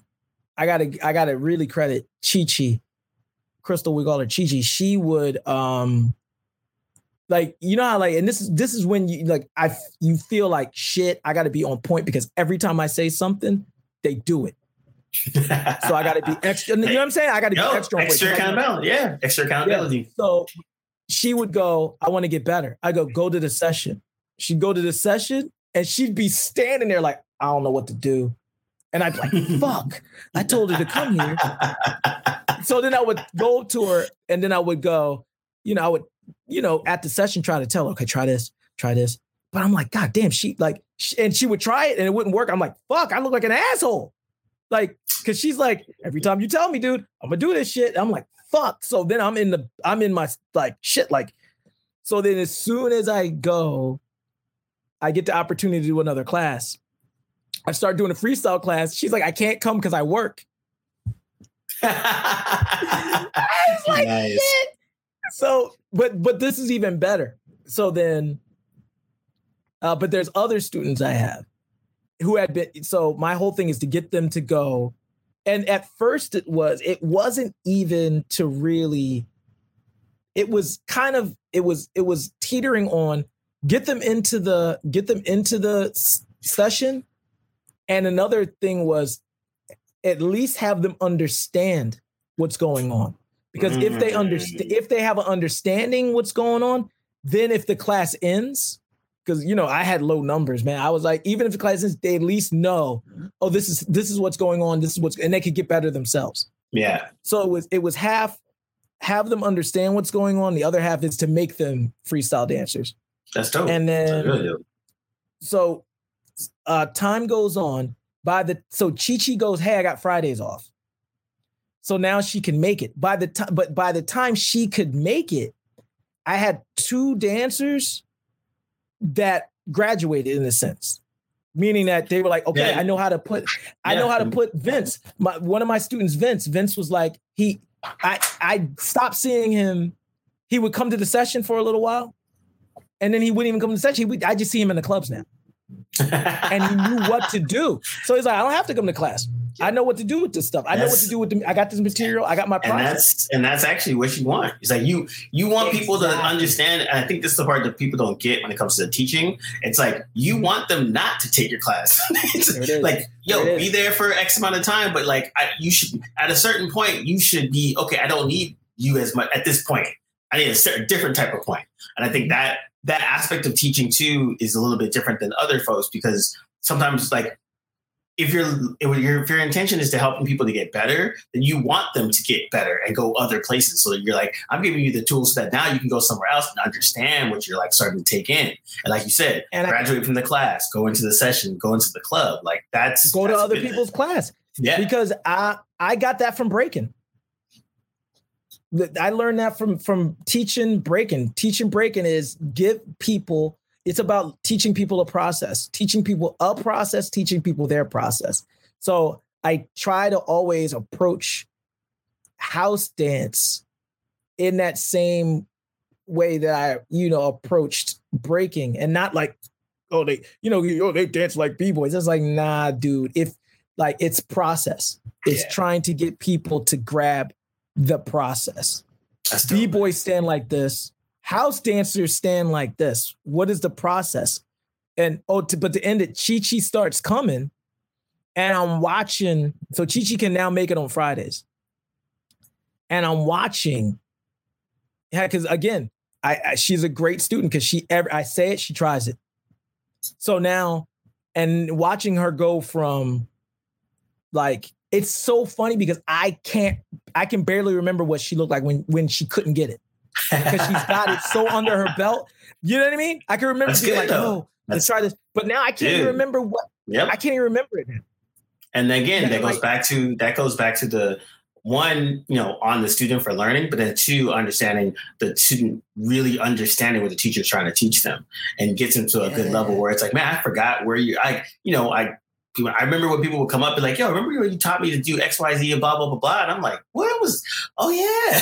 It's like, I forgot that's a whole dancer ago. You're like a whole different dancer and that person. So, man, I'm so proud of her, man. She is so dope now, man. She's so dope. She has her own process. She has her own approach. Like, I bite stuff off her now because, you know what I mean? Because she does some shit. I'm like, yo, what the fuck? See, and that's dope, dude. I think the best takeaway too is like, teaching with that intention to help your students be better is always dope. Like, as you said, like you want to be able to dance with your students. And so with that mentality, you've kind of changed and morphed and grown the way you teach and how you put things together so that they can get to a level that you would want to be on, which is dope because you said no one wants to be on the mountain by themselves. They want to be able to with friends and having friends. So I like that your approach is with that to kind of really instill in the teachers that you have to kind of, your students that you have to kind of get them up to that level. So thanks, dude. That was freaking nice and enlightening, you know? Look at that. Two nerdy Black people talking about dance. Yeah, man. But yeah, Crick, thanks for coming on. It was Thanks, really, really Ken. fun. Thanks for having me, dude. Yeah, man. I'm gonna put all the little notes and links and stuff and descriptions and all that. And yeah, man, it was a good showcasing of my fresh friend. My friends are fresh. I gotta get better at this. Yeah, man. And you know, for all those, it's not that deep, man. Like, with respect. Okay, here's the thing, man. If you like, just do a lot of people are getting into dance because they like it. And the beauty of a lot of the Black art forms is that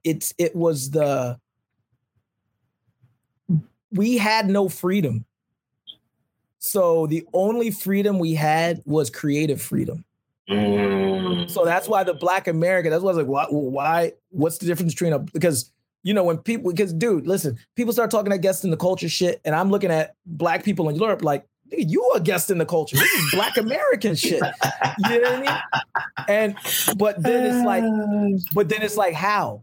It's because Black Americans were enslaved and the only freedom we had was creative freedom to the point where we can't stop now.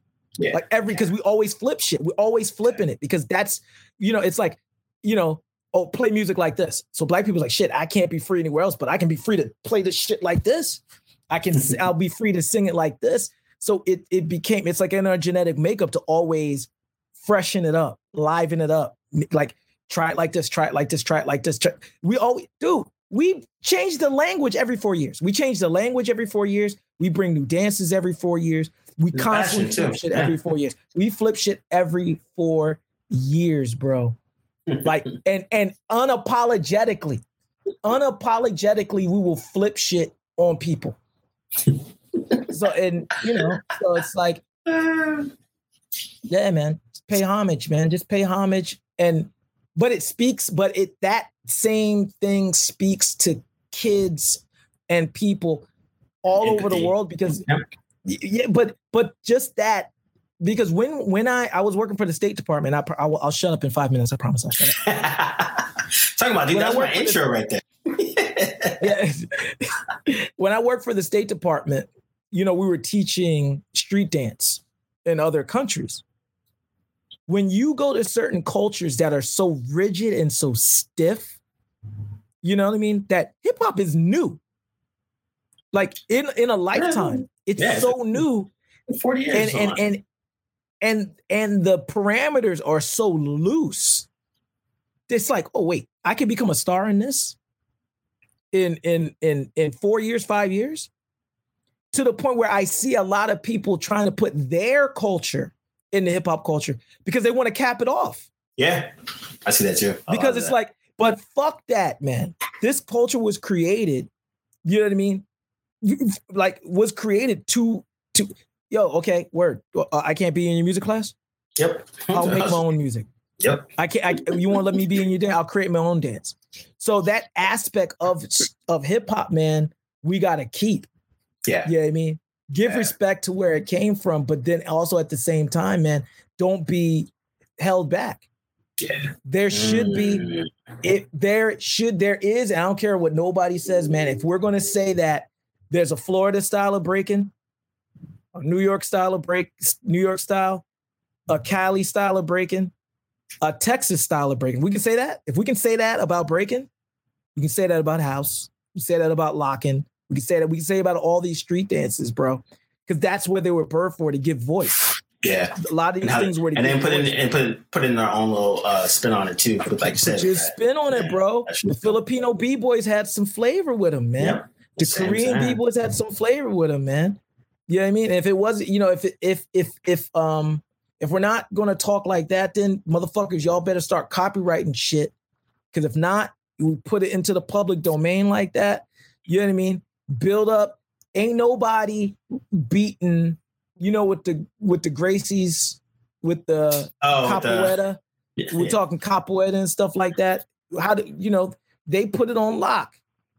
Ain't nobody beating nobody in Capoeira unless you go in there and you know what I mean? They built their community and culture to be able to make money to sustain their community. We gotta make this shit like Zumba. You gotta get certificates.